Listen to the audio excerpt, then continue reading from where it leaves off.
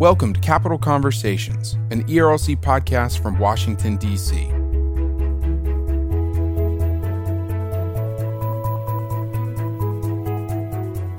I'm your host, Jeff Pickering. Around the table on Capital Conversations, you'll hear from the policy team of the Ethics and Religious Liberty Commission, as well as featured guests from outside our D.C. office. Our conversations cover the policy debates and news shaping our world as we aim to connect our Christian theological motivations to political engagement in Washington. Today, we are recording part 3 in our series on what's happening with the abortion debates in America, but more on that after this promo.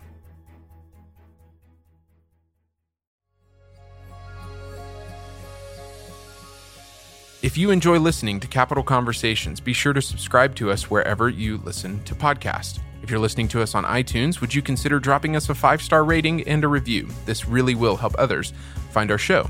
Our hope for this podcast is that the conversations around our table would foster a new way for Christians to engage in the public debates. If you know someone in your church, campus, or community who would enjoy this show, send them a link. We would love to welcome them around our table. In addition to iTunes, every episode of Capital Conversations can be found at ERLC.com and a lot of other podcast places too.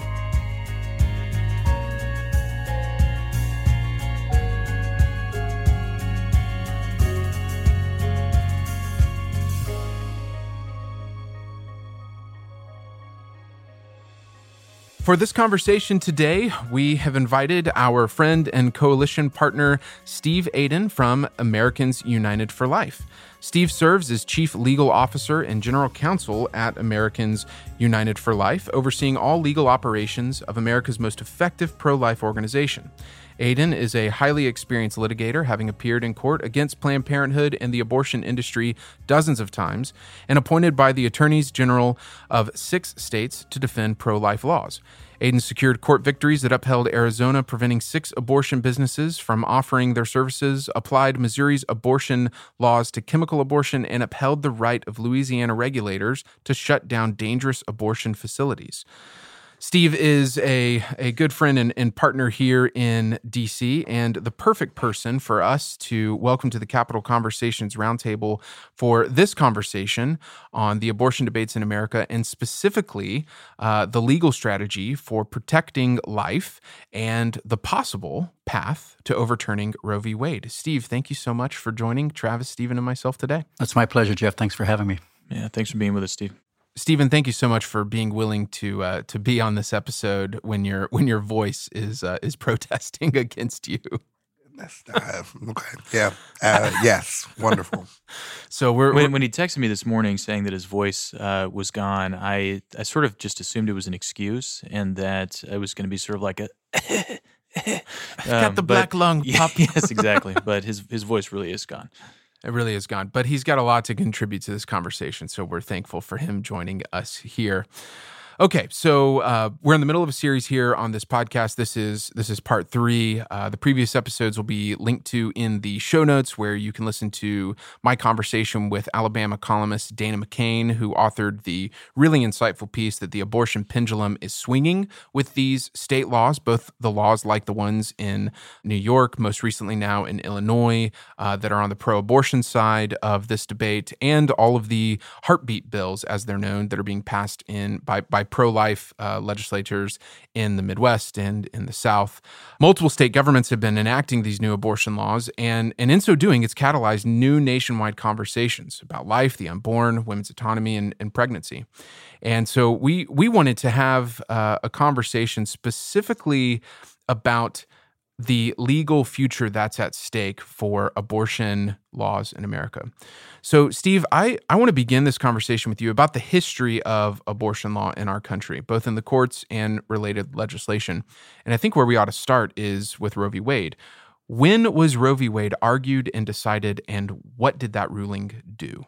Well, Jeff, Roe is worth a long discussion in and of itself, and the best thing I can do is refer your listeners to the masterwork, which is written by our senior counsel for Americans United for Life, Clark Forsyth, entitled Abuse of Discretion. He goes through the justices' papers from 1971, 72, 73, and really it was in Justice White's dissent a raw exercise of judicial power and an inappropriate exercise of judicial oversight, of constitutional oversight. Roe v. Wade came up to the Supreme Court in 1971, was actually argued twice because of the absence of two justices on the court in 1971. And it was a procedural question. It had nothing to do with whether women have a fundamental right to abort their children. Initially, it had to do with the relationship between federal courts and state courts and under what circumstances federal courts should defer to state courts, et cetera. But there was a small number of justices who were determined to take the right of privacy that had been expressed by the Supreme Court in 1965 in Griswold versus Connecticut and in a couple of subsequent cases and turn it into a full-blown right to abortion. And they would not let anything stand in their way to do so. The case was argued twice, and the upshot was in January of 1973, the Supreme Court issued Roe v. Wade, and it ruled that there was a fundamental right for abortion for women somewhere in the Constitution. And I say that without any sheepishness because really they did cast about in the decision that was written by Harry Blackmun for the court looking for the right anchor for it. And they said, well, it might be in the Fourth Amendment right to privacy against search and seizure. It might be in the Ninth Amendment. It might even be in the 10th. But wherever it is, we think that it's broad enough to encompass a woman's right to terminate her pregnancy. And that was the holding. Roe v. Wade was so broad and sweeping that it wiped off the books the abortion statutes in 49 states. And it was regarded for years as an extremely broad, extremely strong articulation of a fundamental right to abort. The court only allowed for state regulation after viability, but requiring an exception for quote-unquote women's health, which was, according to the court, broad enough to include factors like familial, economic, social factors. So it really meant nothing. That's where you get the unbridled right to abortion on demand. It really was there in just pure Roe. elective. Sure. In Roe and its companion case, specifically Doe versus Bolton, the court said that. So that's where you are in 1973. For 10 years, that decision was so broad and sweeping that for 10 years, the Supreme Court backpedaled on the scope of the right that it had announced in Roe. In 1975, it said that states actually did have the right, despite Roe, to require that only doctors can do abortions. Okay. Some courts had held otherwise. In 1980, the court held that there was no constitutional right to public funding of abortion in a series of cases upholding the Hyde Amendment that Congress had passed prohibiting the use of Medicaid funds for abortion, a case actually that Americans United for Life attorneys handled in the Supreme Court. So they did furious backpedaling all through the 70s, and then into the 80s, you get into a kind of détente where some provisions are upheld, some are struck down. And then I don't know if you wanted to get to Planned Parenthood versus Casey yet, but I could dive right into that if you want. I do. But before we get there, Sure. So thinking back when Roe was first decided, and then you described some legal backpedaling that a very extensive ruling, but then there can be some regulations here around it. There's not a right to federal funding here because of the Hyde Amendment. So culture at the time when Roe was decided, there are many who probably thought, this is controversial now, but this sort of quote unquote, and I don't even know if the term pro-life was being used back then, but let's say the community that was on the other side of that issue, they'll just kind of go along to get along. They probably could have never imagined in that decade the March for Life, the thousands upon thousands of people that were here this past January for the March for Life, and we'll soon be 50 years post that decision, and I anticipate that march will keep growing, and it keeps getting younger every year. And so this sort of vibrant pro-life community, did that exist back then, or not? It was nascent. Americans United for Life actually got started in 1971, 2 years before Roe versus Wade. National Right to Life was around, other state pro-life groups. There were several states that had radically legitimized abortion. Washington, Hawaii, New York was a destination for abortion at the time. I don't think there was really a large number of people who had a consciousness that abortion on demand and millions of abortions were about to break upon the nation via the Supreme Court ruling. Mm-hmm. Even the Roe decision itself, when it was announced, didn't cause a lot of popular comment. Some understood the import of it, but it was only really well understood afterward.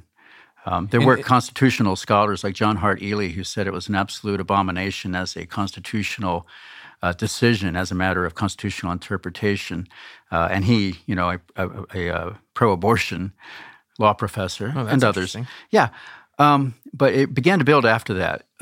I think the point is, Jeff, the interesting thing to me is Roe versus Wade didn't seal the deal. Planned Parenthood versus Casey, despite the justice's statements that it would finish the cultural debate in 1992, didn't. It only intensified it. And I don't think anybody would have foreseen that the case was closed. They never sealed the deal for abortion on demand. Why is that? Well, I think the main reason is because it's counter to fact. It's counter to science. Ultrasound was not generally available in 1973. People didn't know about life in the womb. They didn't know that it was human life. So this is where that just cluster of cells kind exactly, of cluster of cells. And most people, I think, bought that because they didn't know any better. But with the advent of ultrasound, as with my 6 children, they've seen their siblings on ultrasound before they were born. You cannot tell them that those are not human beings, human lives. And a lot of people are like that. So we have science behind us. And I think that's a big part of the reason why they never sealed the deal. Right. So we talked about the 70s. We talked about the 80s. Planned Parenthood v. Casey. When was that case argued? And so same question with Roe. What did Planned Parenthood v. Casey do? Sure. Planned Parenthood versus Casey was decided in 1992. It had to do with a suite of laws that Pennsylvania had passed. One was a spousal notification requirement. Another was a set of informed consent requirements. And the Supreme Court, at the behest actually of the U.S. Solicitor General and others, determined to take up the question of Roe's viability. There was a lot of speculation and expectation that the court would do so. Even from 1989 in the Webster case, there was some ink spilled by the justices and hand-wringing over how close the court had come to overturning Roe and Webster. So by 1992, there were a lot of people who expected that the court would do so. Okay. Justice Kennedy was new on the court. He was known as as aligned with the pro-life view, and there was expectation there. So there was a lot of disappointment, intense disappointment, when the Supreme Court actually came out with what we call a plurality opinion. There was no majority opinion that garnered most of the votes on the court, but a fractured decision in which the Supreme Court upheld Roe versus Wade in its major intent, in its main thrust, which was the right to abortion. They did a couple of things. They shifted from a fundamental right to abortion in Roe to what they called a liberty interest to terminate pregnancy under the 14th Amendment. So they anchored it in a different place. Okay. And they also said, importantly, that states have an important role to play in regulating abortion through viability for the sake of the health and safety of the mother, and after viability to express the state's interest in protecting human life. So they changed the nature of the contest. Unfortunately, a lot of people honestly walked away from the movement at the time because they said, well, Roe will never be overturned. We're stuck with abortion on demand for our lifetimes and perhaps forever. And that was yet a time when there was more opportunity and more happening than at any time. And since then, we've seen from 1992 to the present, the abortion rate in America has dropped by 40%, and millions of lives have been saved. It's been tremendous. And we're gonna talk mostly about the movement at the state level and how that might challenge the current status quo at the federal level. But the status quo at the federal level has been in many ways a stalemate in terms of sort of large legislative initiatives because you have the sort of case law history here of Roe and Planned Parenthood v. Casey. So what do we make about legislation such as the Hyde Amendment and abortion funding issues? There has been there has been a consensus there until recently. So I guess I'll ask this question in two parts. What was that consensus with abortion funding issues and the Hyde Amendment? And do we still see that consensus now? That's a leading question because I know we do not. No, we don't. A Hyde Amendment passed with overwhelming bipartisan support. Today, that's inconceivable because the Democratic Party, unfortunately, has adopted a platform that calls for the repeal of the Hyde Amendment and public funding for elective abortion. Right. So it's a very different. And the Hyde Amendment basically was passed. Henry Hyde, right, was the senator's That's correct, name? the congressman from New York. Oh, congressman. My apologies. Which put a federal a ban on federal funds from being used to pay for abortion. Sure, and it's been in the appropriations process. It's been a rider on appropriations every year since, I believe, 1970, since the late 70s. That's 78, I think. Mm-hmm. And it's critical. Studies by Dr. Michael New and others have shown that at least 2 million lives have been saved through the Hyde Amendment simply by not allowing taxpayer funding for elective abortion. Right. So it's important both for conscience rights of Americans who don't want their taxpayer dollars to be spent on what they believe to be a grave moral wrong, but it's also important because it's actually saving human lives. Right. I think, one of the, Steve just mentioned that the Hyde Amendment passed with broad bipartisan support. And I think, one of the things that we're seeing erode right now is the idea that this is a sensitive moral issue around which people can disagree. And we don't want, the issue of federal funding implicates people's taxes and the taxes that are collected by the government. And so it implicates everybody. And since from 1976, 78 until 2016, there was broad consensus that was a good place for American public policy to land, to leave a bit of a middle ground or to create space for people's consciences. And as you pointed out, Steve, that is no longer the case. So I've asked this question of each of our guests here in this series because I think it's important, again, to define our terms that we're talking about. So I'll ask this question to all of you. Stephen, we'll start with you, and then Steve, and then Travis. How do you define the term pro-life? Yeah, well, that's an important question. I think for me, conceiving of myself as one who is pro-life emerges from a theological vision and imagination that is informed by the biblical text and what I believe God has said about what life is. Life comes from Him. So it begins in Genesis 1 for me. Now, how that gets played out, I think, is what many people are referring to when they ask for definitions, right? What does your pro-life look like? Mm-hmm. How is it illustrated, demonstrated? And for me, I've always thought of myself as being one who affirms the dignity of life, wanting to protect it as something sacred, wanting to commend it as something worthy of all of our efforts to uphold and defend and champion. Life is precious. Life in God's kindness and providence can be something that extends for quite a long time. And so for me, to be pro-life has always had a kind of from conception until life's natural end range.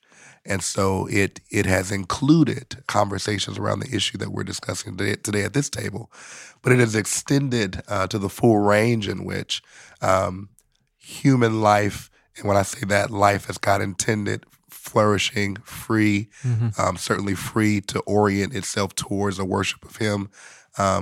A lot of things intersect with that reality. Right. And so I'm going to want to make sure that I'm consistent in the ways that I'm speaking to the things that impinge upon that quality and idea of life. Right. Steve, what about you? How do you define the term pro-life? Well, at Americans United for Life, we say that being pro-life means to welcome and embrace every member of the human family, all human beings. And that includes those in the womb and outside of it. It includes those at the end of life or in difficult physical circumstances. That's why we lead the opposition to suicide by physician. Mm-hmm. It is a holistic view. It embraces life as a gift, and it seeks to explore how to empower people to experience and express that welcoming of all human beings. Right. Travis? I really like that, Steve, the welcome and embrace every member of the human family. I mean, I don't think I have much to add by way of foundation to what Steve and Stephen have said.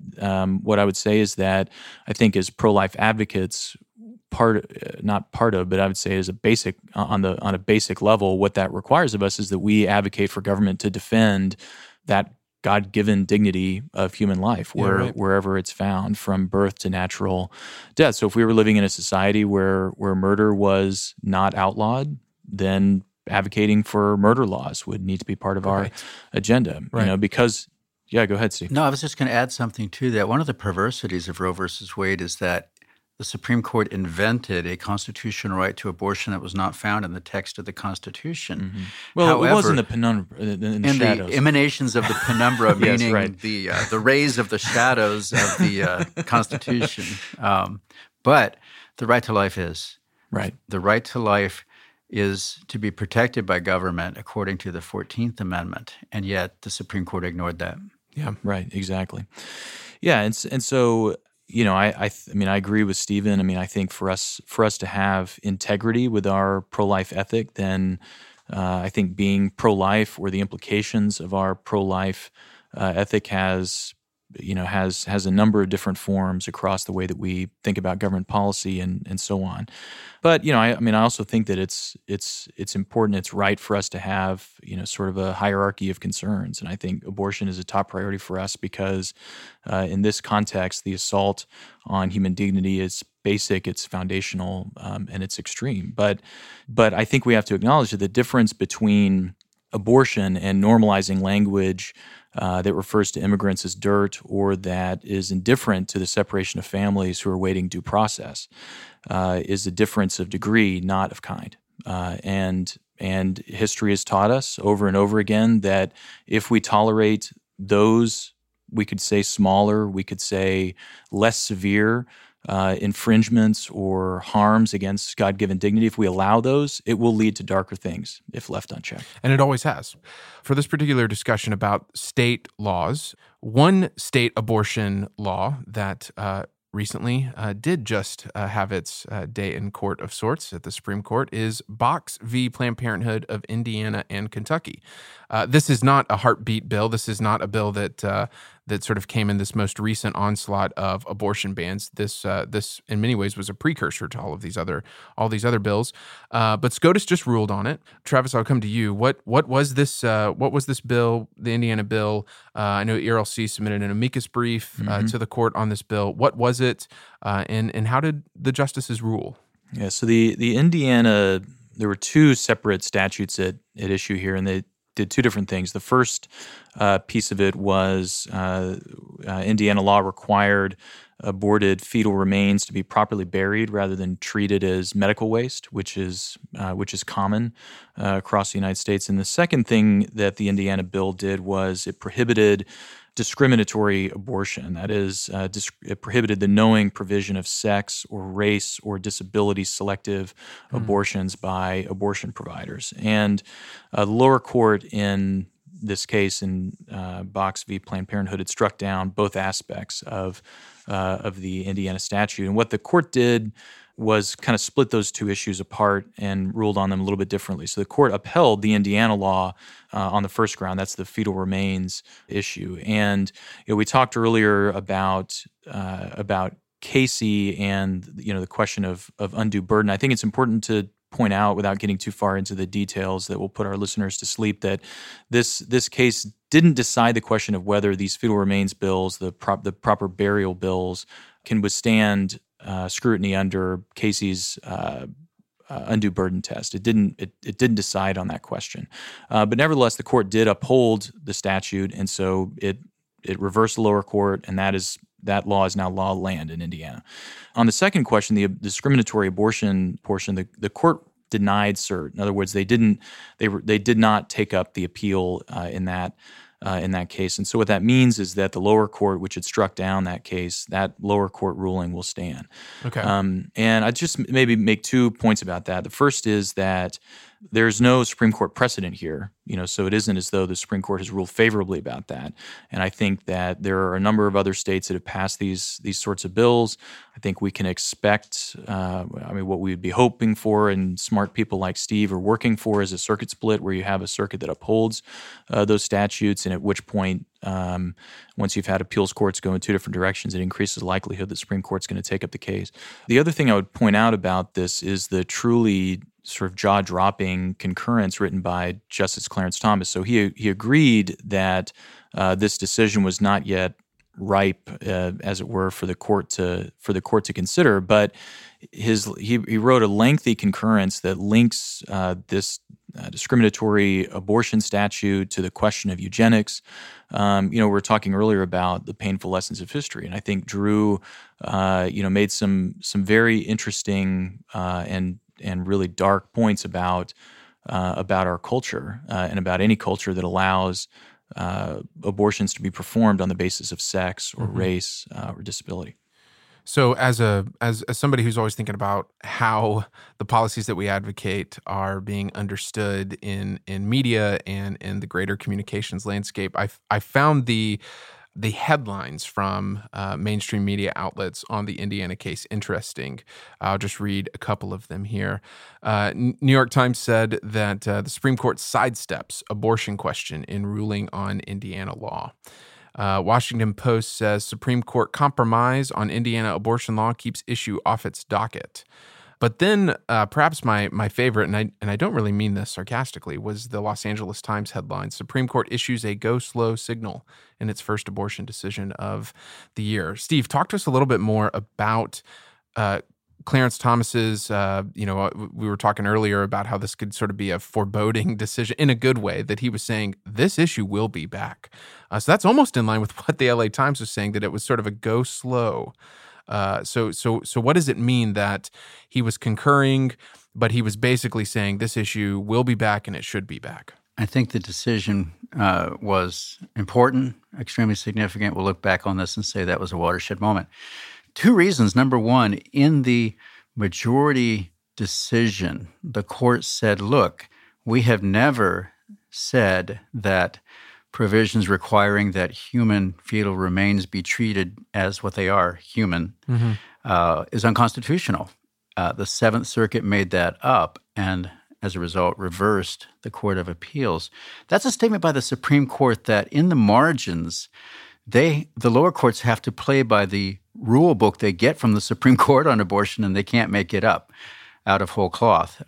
In fact, you get a dissent from Justice Ginsburg that said, well, the last time we pronounced on this 3 years ago in Hellerstedt, we said that it was a balancing test and that essentially all the judges in the federal system could opine on any abortion law and decide whether it was on balance better or worse for women's reproductive freedom.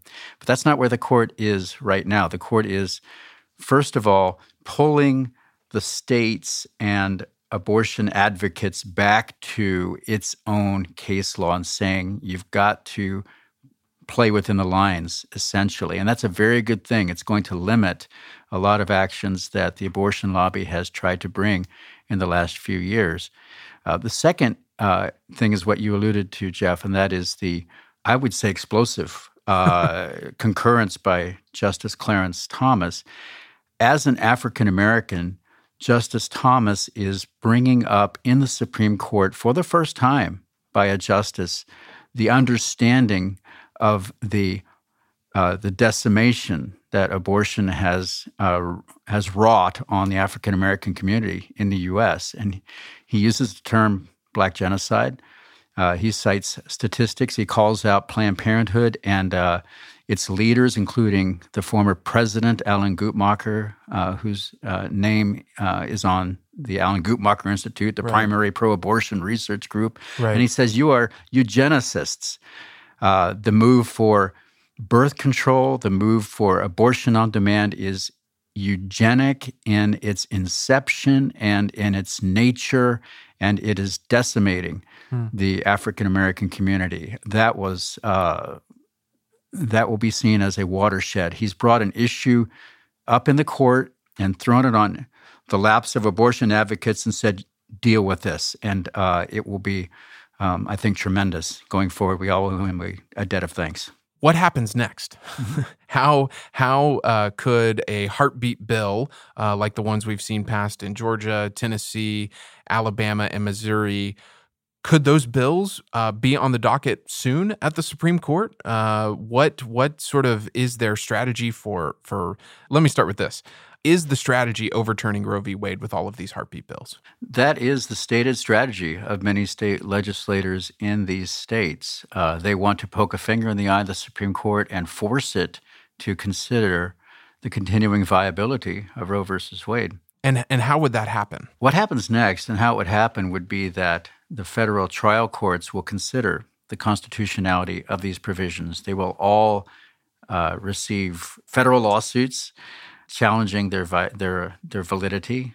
They will all, I assume, go up to the circuit courts of appeals.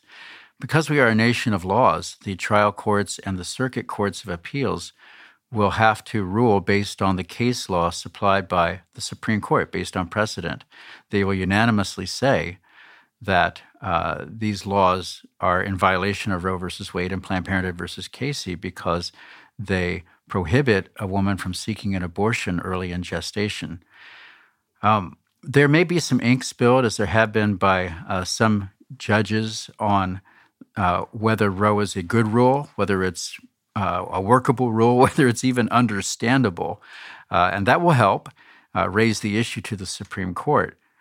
But when you get to the Supreme Court, Jeff, of course, the Supreme Court doesn't take the overwhelming number of requests for review that it receives. It rejects 98% of all petitions it receives, only accepting about 2%. So first of all, a state like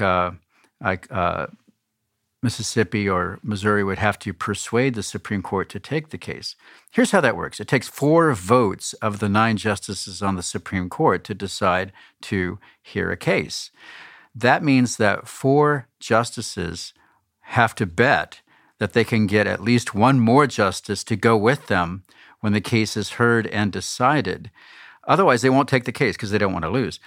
In the case of abortion, that means you have to have the 4 pro-abortion justices on the court betting that they can pull over another justice, probably the Chief Justice, because he's regarded as a swing vote, in affirming the rule of Roe versus Wade. I don't think they're going to take that bet. I don't think they want to. No, I don't think they will. Why not? Well, there are a lot of observers that say, and I agree, that probably the Chief Justice is not ready to overturn Roe versus Wade. He would like another pro-life vote on the court, and I'd like to see that myself, of course.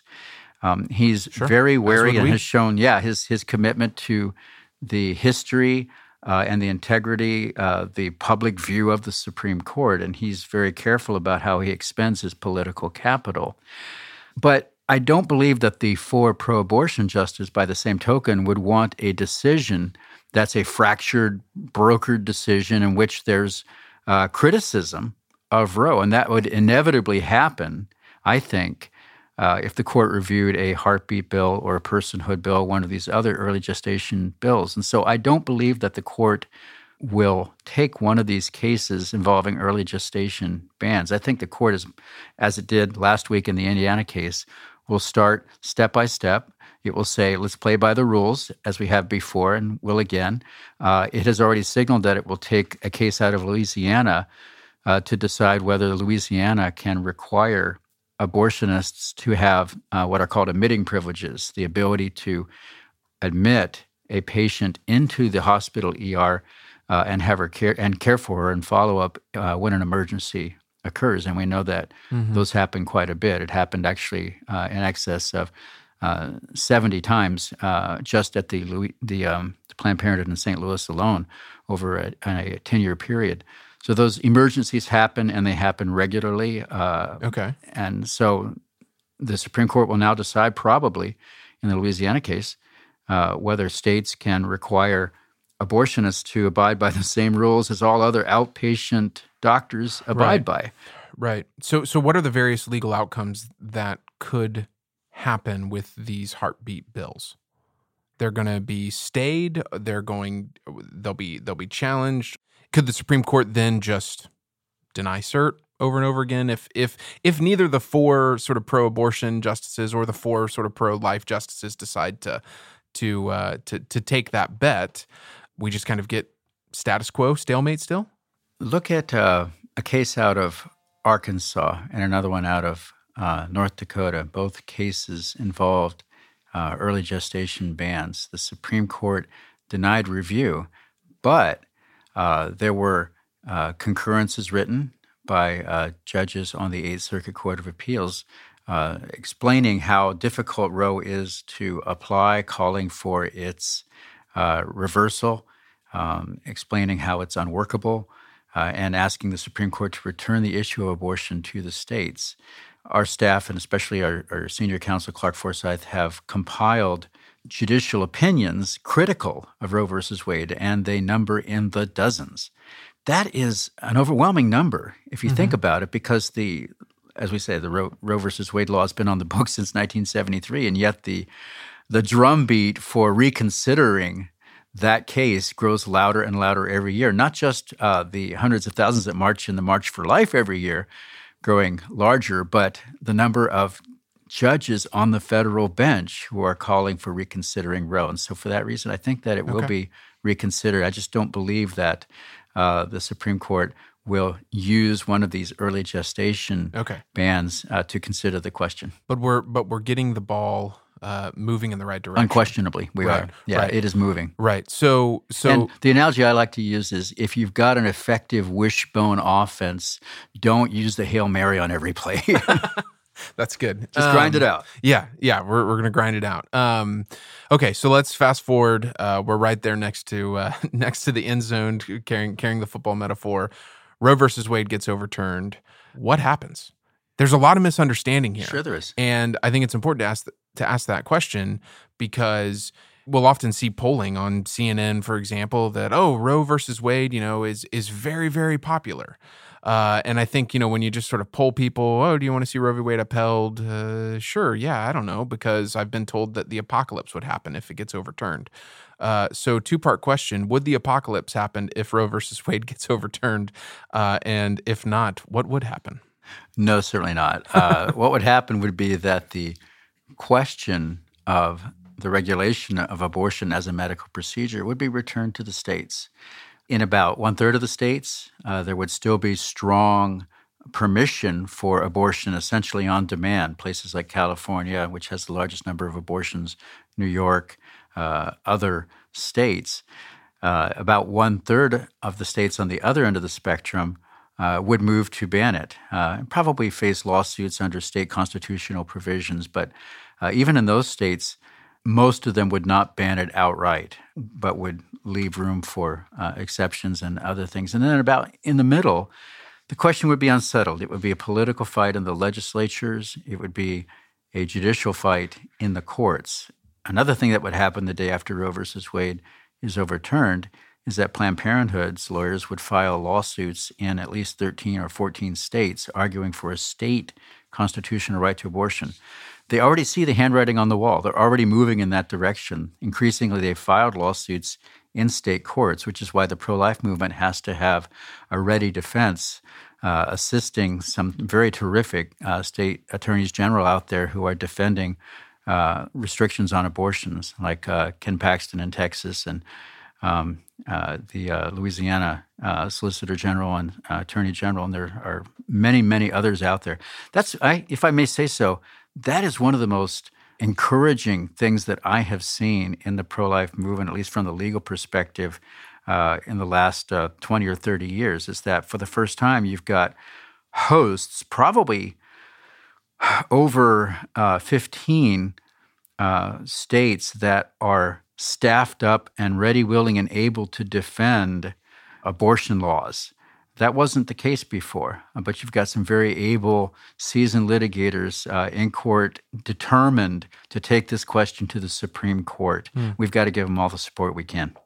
How do we support them? So somebody listening to this podcast and they've just heard us outline, this whole abortion question, overturning Roe, this isn't going to happen like next week or next month or next election. Like we've just outlined that it's difficult and it's incremental, but we're moving in the right direction. How can our listeners help us continue to move in the right direction? Well, they can do a couple of things. First of all, they can support effective pro-life organizations that are coming alongside the attorneys general and promoting, pushing these cases, equipping them with medical expert testimony and briefing, things like that. That's all very important.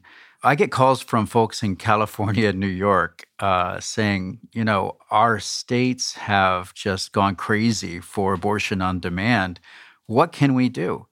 And I always say, whatever you're doing, keep doing it. Because, for example, New York, which passed the most pro-abortion law anywhere a couple of months ago, the actual abortion figures for New York continue to drop like a rock, no matter what New York does to promote abortion on demand. No regulation of abortion facilities.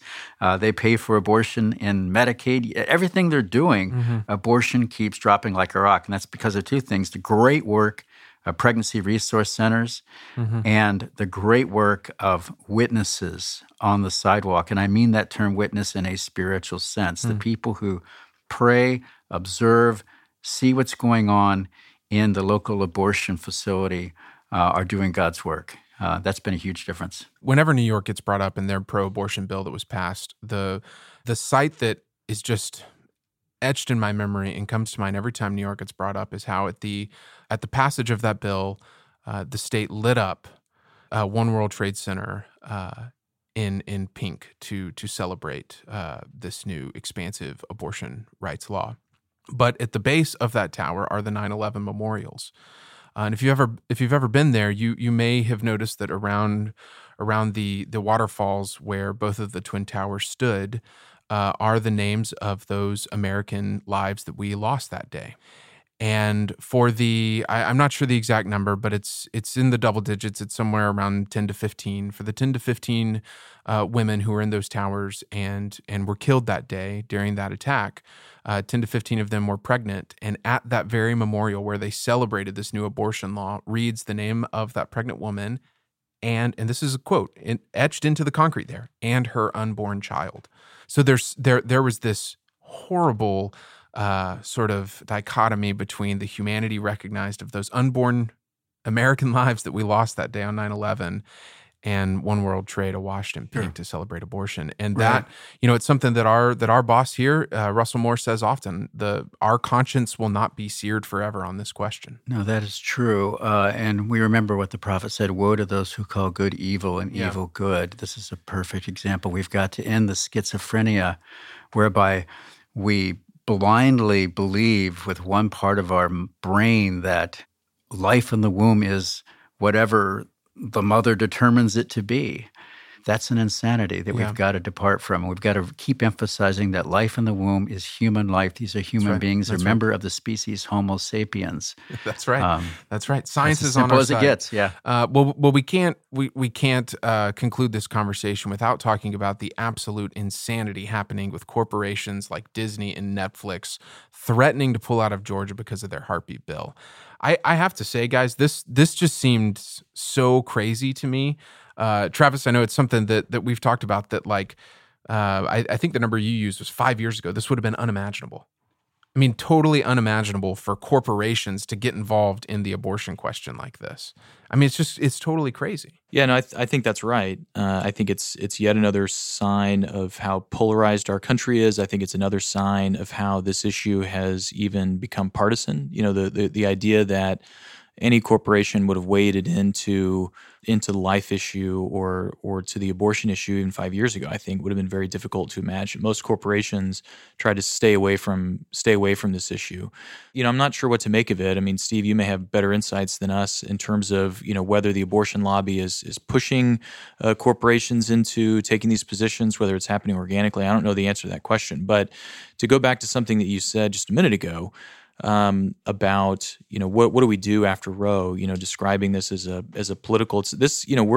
We're headed towards a hearts and minds sort of moment, and I think in this context we shouldn't miss the opportunity to see that either. I mean, in this this Disney Netflix boycott is certainly a hearts and minds moment for the other side.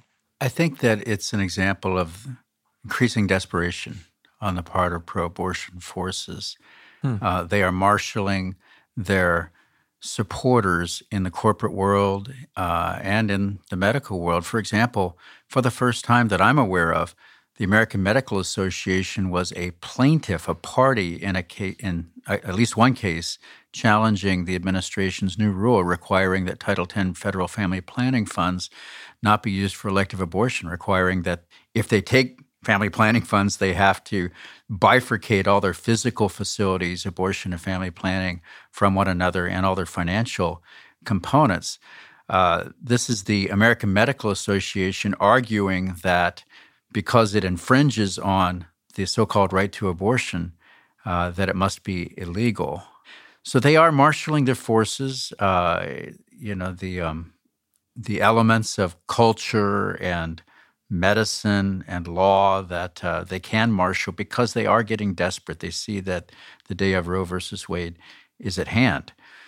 So that's a good thing. Even this New York law was a result of kind of a recognition. They suddenly woke up and said, well, there have been hundreds of pro-life laws passed in the states in the last few years. What's our response? And they realized, well, we don't really have a law because we never saw an abortion regulation that we liked. So we're not going to compromise. Instead, we're going to offer this New York-style annihilation of all the abortion regulations on the books. And so they've tried to get it through different states. It's died in some states, but it's been passed in New York and passed in Vermont. My guess is they may pass it in one or two more states, and that will be it, the most abortion-serving states, and that will exhaust their options at the state legislative policy level.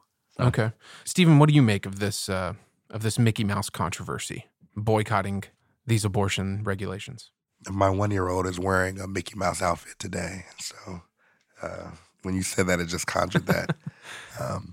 It's interesting to see the terms on which this discussion is being had in our culture. And, one of the things that concerns me is that on the one hand, there's a sense in which people on either side of this issue are kind of talking past one another. On the other hand, they're talking while standing on two completely different foundations. And so one side will have a rhetoric and employ language and verbiage that speaks of kind of rights and bodily autonomy and things that, again, kind of incite the moral imagination to consider, that sounds plausible.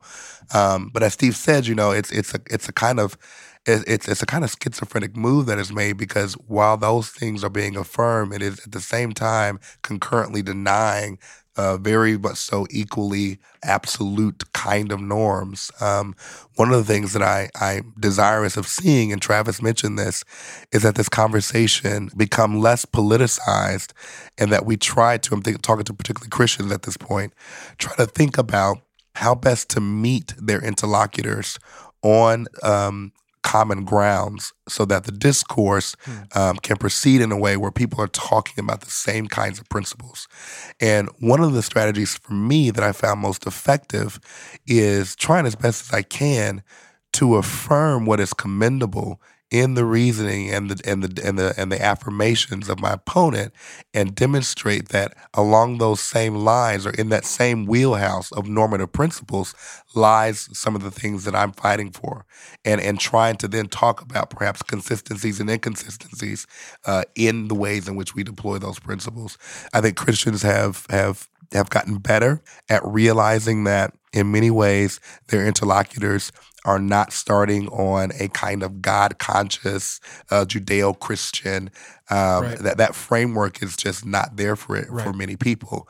And so we were even talking about how these corporations are now engaging in this discussion. Understand that is from an entirely different kind of worldview. Right. And so the ways in which I'm engaging it at the level of idea needs to be adjusted so that I can be more effective. But it's disalarming to see. Right. But you certainly see strategy behind it. Right. And I'm hoping that that reasonable discourse will prevail, and not just these acts that kind of serve to try to shock the conscience in order to side with a particular view. Last question to the table: how should pastors and church leaders lead their congregations in this cultural moment where abortion is at the forefront of much of our public discourse? Yeah, I know there's a concern that abortion is perceived as a political issue. I've always believed that if a pastor speaks about the sovereignty of God and creation, both at the individual and the cosmic level, and the nature of humanity, human beings in the womb, how we all have a purpose in God's design, that's the pro-life argument. There's not much more you need to say. And I hope that more of them do that to, encourage folks to understand that God has created each one of us unique, special, with a purpose. That is the pro-life ethos right there. That's right. Yeah. No, I think that's certainly right, what Steve just shared. And it's not only the embodiment of that ethos, but the comfort level in speaking out of that ethos. One of the things I think is important to realize is that we talk about a day when perhaps Roe v. Wade will be overturned. Yes, that in many ways ends a kind of conversation, but a whole host of other conversations then commence at that point. You think about the legal history of the United States, things like 54 Brown v. Board of Education. Yes, that ended a particular conception of sanctioned segregation, but then that started a whole host of work that needed to be done in terms of realizing how do we now live together now that the country has said constitutionally that segregation is not constitutional. I think Christians need to be thinking about that in the same kind of way, that if this day ever comes, then I don't get to go sit on my couch now and say, yeah, we showed them. Yeah. No, the discourse then begins, and you have the obligation of now commending an ethic and a worldview and a lifestyle, and not only commending it with your words, but with your hands. That's right. That you're actually able to help build a society in which the affirmation of life can show itself to be sustainable in the way that we've been talking about for the past several decades. Yeah, it's a fight that we're all in as believers. We cannot avoid. We're all called to defend life in many different realms. The fight against overdose, the fight against suicide, they're all part and parcel of the same culture of death, and we're not exempt. We have to get in the fight and work with the Spirit and do our best. Just to pick up on one thing that Stephen said, in terms of figuring out how to live together with people who we disagree with. I think one of the peculiarities of our current moment, as divided as we are on this question of the sanctity of human life, as divided as we are, there is a sense in which our disagreements are not really live fire, not democratically. And I think that in a post-Roe world, I think we have to recognize that the divisions they'll become deeper because these questions will become salient, real political questions about what does the regulation of abortion look like in our context.